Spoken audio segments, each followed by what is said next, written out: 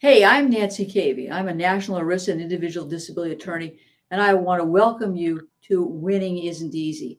In this episode, I'm going to talk about Social Security disability claims and your long-term disability claim, what you need to know in the interaction between these claims.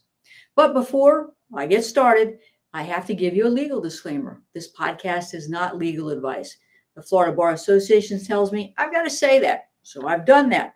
But nothing will ever prevent me from giving you an easy to understand overview of the disability insurance world, the games that disability carriers play, and what you need to know to get the disability benefits you deserve.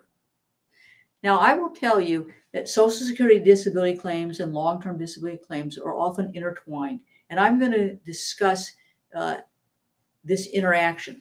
First thing I want to talk about is what you need to know about Social Security disability listings, why you shouldn't speak with the Social Security Administrator assigned to your claim, and the 3 ways that your Social Security disability attorney can destroy your ERISA disability claim. Okay? Now, before we get started, let's take a quick break. Have you been robbed of your peace of mind from your disability insurance carrier? You owe it to yourself to get a copy of Robbed of Your Peace of Mind, which provides you with everything you need to know about the long-term disability claim process. Request your free copy of the book at kvlaw.com today. Welcome back to Winning Isn't Easy. What you need to know about Social Security disability listings. Now, getting your long-term disability benefits can be tough, but Social Security can be even tougher. And it can be hard if you don't understand what it is you have to prove, because what you have to prove is different than what you have to prove in your long-term disability case. It's sort of like getting in a car and deciding you're going to drive to New York City with no map or GPS. You might end up in New York City if you're lucky, but you probably are going to end up somewhere else. Now, let's trade luck for knowledge. I want to talk to you first about the 5-step sequential evaluation that's used in every Social Security disability case. The first thing they ask is, have you been out of work for at least a year? Secondly, do you have a severe impairment? And then thirdly, at step 3, they use a book called The Listing of Impairments, or the Blue Book. And what they do is they look at your medical records to determine whether or not you have a medical condition or physical impairment, mental impairment that qualifies you for Social Security disability benefits. Now, the Blue Book has 2 sections. There's the adult listing, Part A. There's the children's section, Part B. If you have a medically determinable impairment that matches the list of impairments, you can be found disabled at step 3. Otherwise, you have to prove at step 4 that you can't go back to the lightest physically demanding or simplest job you held in the 15 years before you became disabled. And at step 5, that you're unable to do other work in the mythical, not real world, national economy in view of your age, education, skills, restrictions, and limitations. So that's 4 and 5. And quite frankly, that's where most of these cases are decided. But there are occasions in which we can meet the listing of impairments. And I think that helps in an ERISA long-term disability claim. So what's a listing of impairments? Do you remember your biology class a million years ago? When you studied biology, you studied in the form of body systems. So you learned about the cardiovascular system, the digestive system, the pulmonary system, et cetera, et cetera. The Social Security Administration takes a similar approach and classifies medical conditions under the body systems we learned in biology. So to qualify for a listing, you have to meet the symptoms and the laboratory findings for each of the listed conditions. If you do that, Social Security will find that your medical condition is severe enough to meet a listing. That can be difficult, as I tell my Social Security clients, because doctors didn't take a class in medical school to learn how to write a report for Social Security disability purposes to establish that you meet the listing. Now, let's talk about the listings, because I think it's important that you understand this. I always try to shoehorn my clients into listings, but if not, I use the listing criteria at step 4 and 5.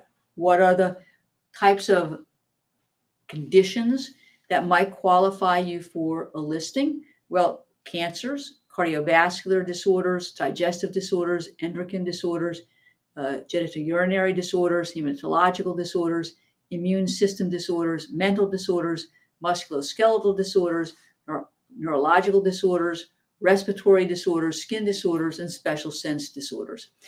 When you open up the Blue Book, you'll see that each listing has, for each impairment, has different criteria. And what's important is that if you're going to meet the listing, you're going to see what the overview of the impairment is. You're going to see whether or not your symptoms or your diagnosis qualifies. And you're going to see what evidence, including test results and documentation, is required. That's important because, again, I think that information is also relevant in your long-term disability claim. There are some conditions that have no listings. For example, fibromyalgia has no listing. Social Security recognizes it as a significant impairment and medical condition, but there's no listing. So let's take a walk, if you will, through the Blue Book. Well, let's walk to Social Security listing 1.00, musculoskeletal disorders. Now, that section of the Blue Book covers skeletal spine and upper and lower extremities that are affected by the musculoskeletal system and radiculopathies caused by disc injuries. I want you, if you have time, to Google this and look at the listing 1.00 and look for spine disorders at 1.15. You can see that this is not easy. It's pretty complex to both medically and factually establish that you meet a listing, which is why you want the help of an experienced ERISA disability attorney. Now, I will tell you, as an ERISA disability attorney, I also do Social Security disability attorney. And there are some ERISA attorneys who point blank say they don't do it. And the disability carrier might be suggesting that you use some sort of an advocate. I strongly suggest that you do not use an advocate because they're not advocating for you.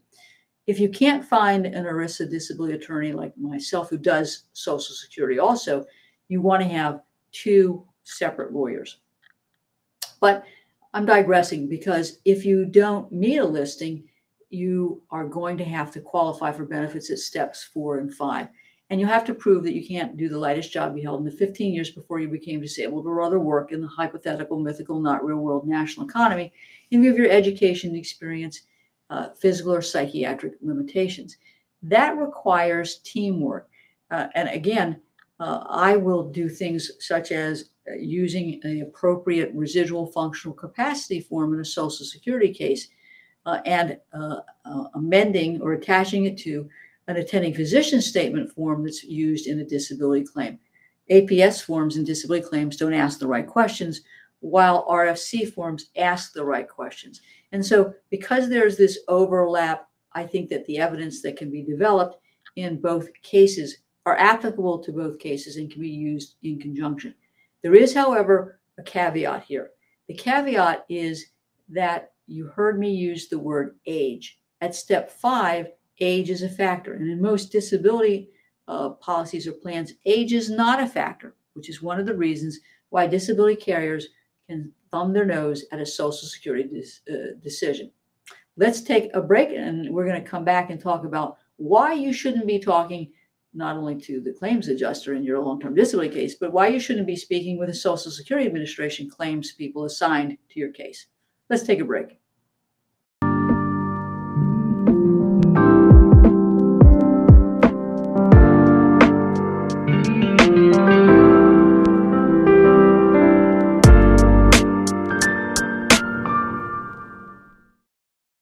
Welcome back to Winning Isn't Easy. Why you shouldn't speak with the Social Security Administration claims adjudicator assigned to your claim. Now, when you file a claim for Social Security disability benefits, you're going to be assigned a claims adjudicator with a state agency called Disability Determination Services, DDS. It's a state agency. They've contracted with the Social Security Administrator to handle initial Social Security disability applications and appeals of denied applications, known as requests for reconsiderations. Now, I'm often asked, is that claims adjudicator my friend or foe? I have found that speaking with a claims adjudicator can destroy your claim before it gets out of the gate. Many Social Security disability attorneys, such as myself, will tell you, don't speak with a claims adjudicator, but many times clients don't listen to that advice and suffer the consequences. Now, there are times where the claims adjuster is actively your foe. and they will often misconstrue the conversation that you have with them or written documents you submit. And sometimes it seems to me that they do it on purpose. Over 66% of initial applications are denied. Now, as part of your application, you're going to be filling out forms, including forms about your work history and your activities of daily living. You shouldn't be sending in any of these forms unless your attorney reviews them and approves them. Better yet, you should let them send the forms to the Social Security Administration. Now, why would an attorney want to review these? Well, obviously, they're looking for mistakes.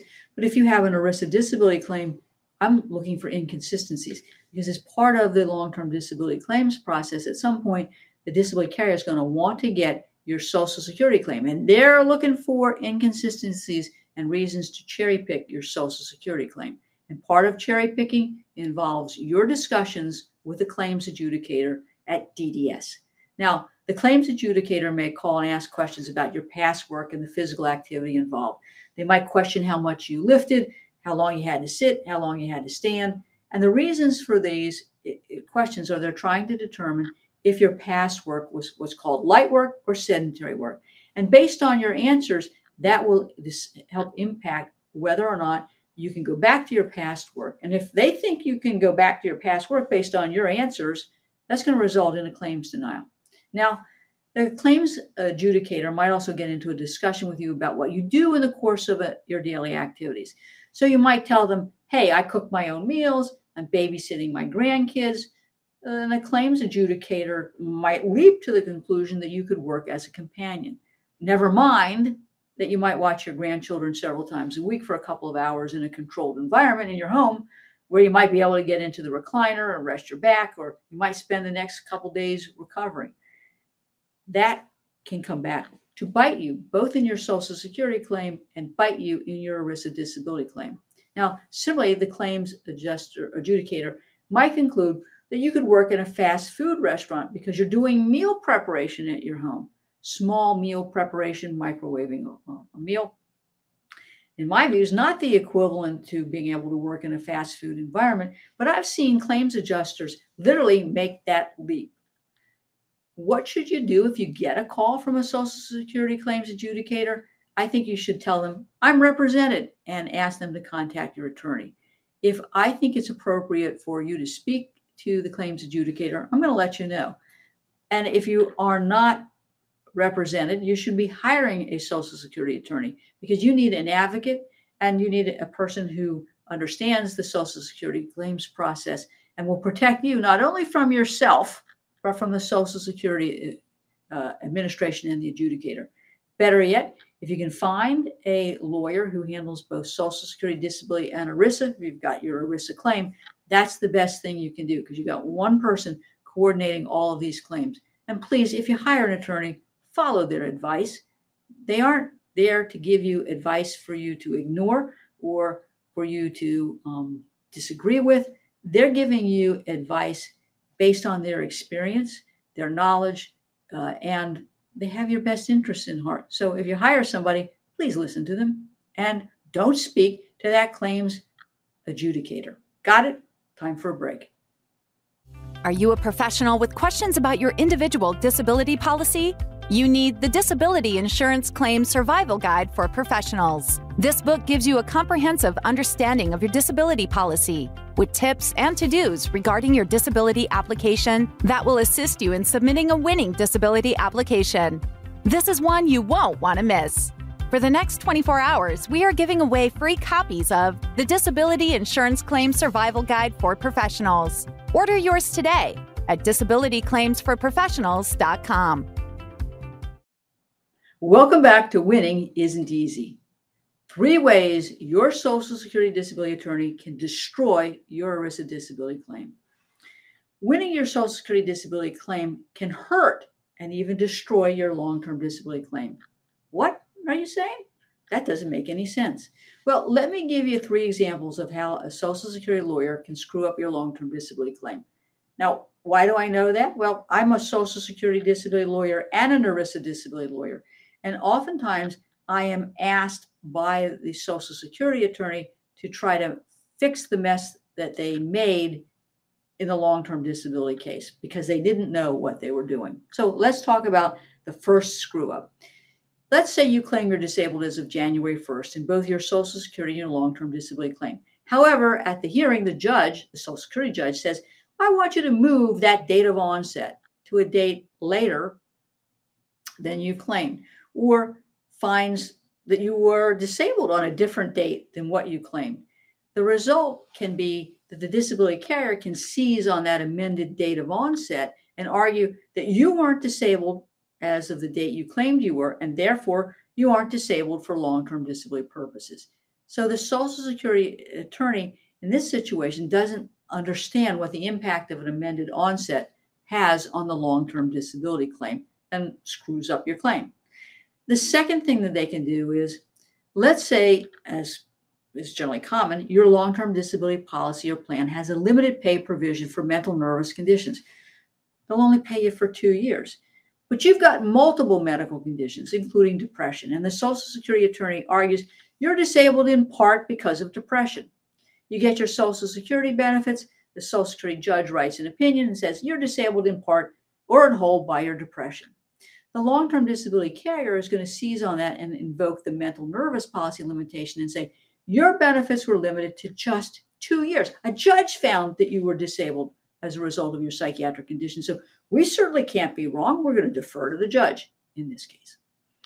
Now, the third screw up is, depending on your age, you can win your Social Security claim if you're limited to working in a like capacity.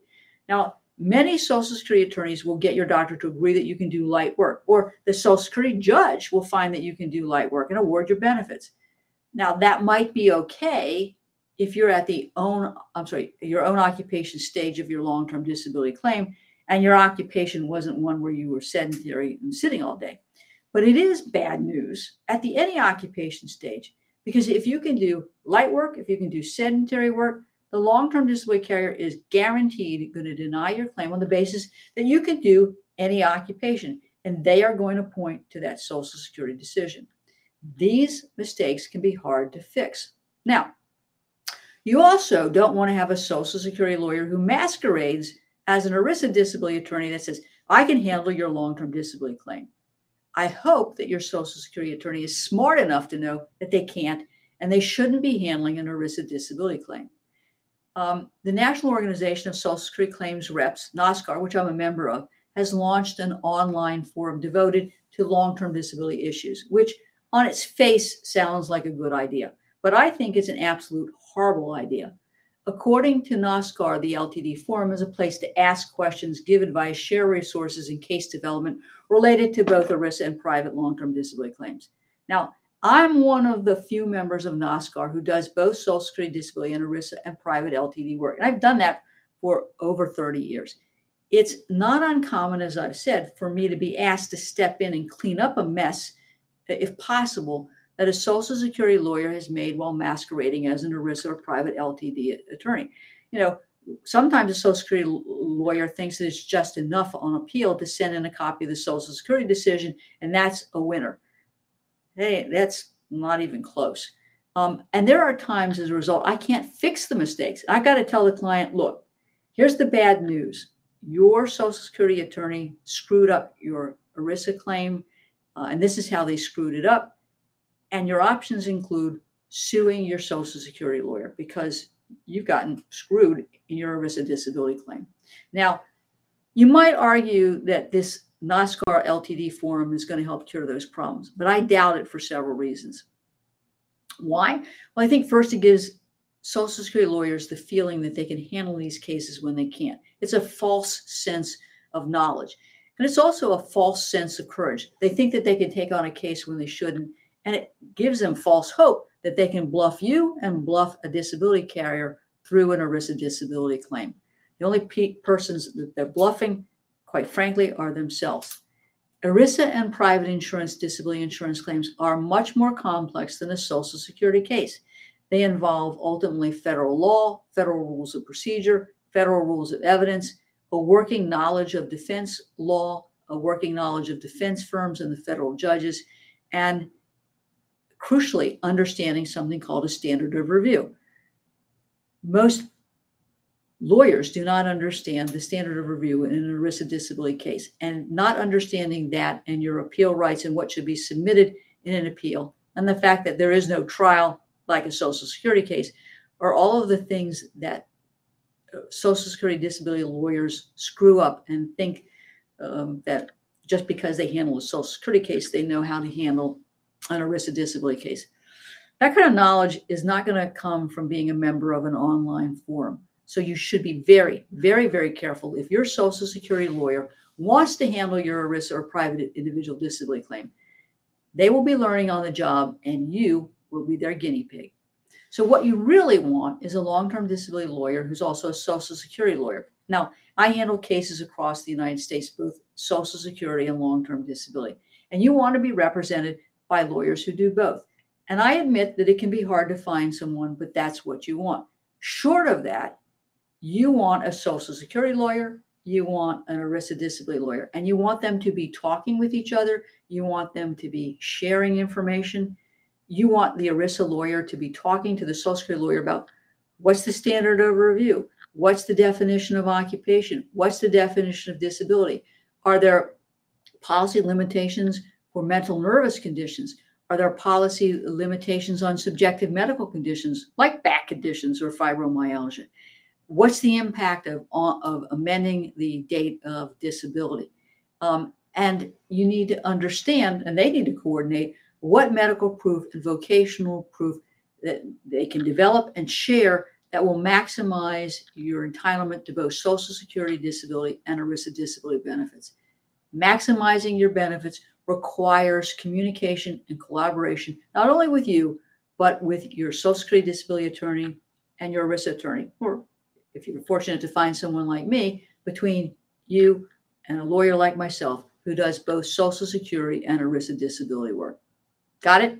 I hope that you've enjoyed this week's episode of Winning Isn't Easy. If you've enjoyed this episode, please like our page, please leave a review, and share it with your friends or family. Better yet, consider subscribing to this podcast. That way you're going to get notification every time a new episode comes out. I hope you tune in to next week's insightful episode of Winning Isn't Easy. Thanks.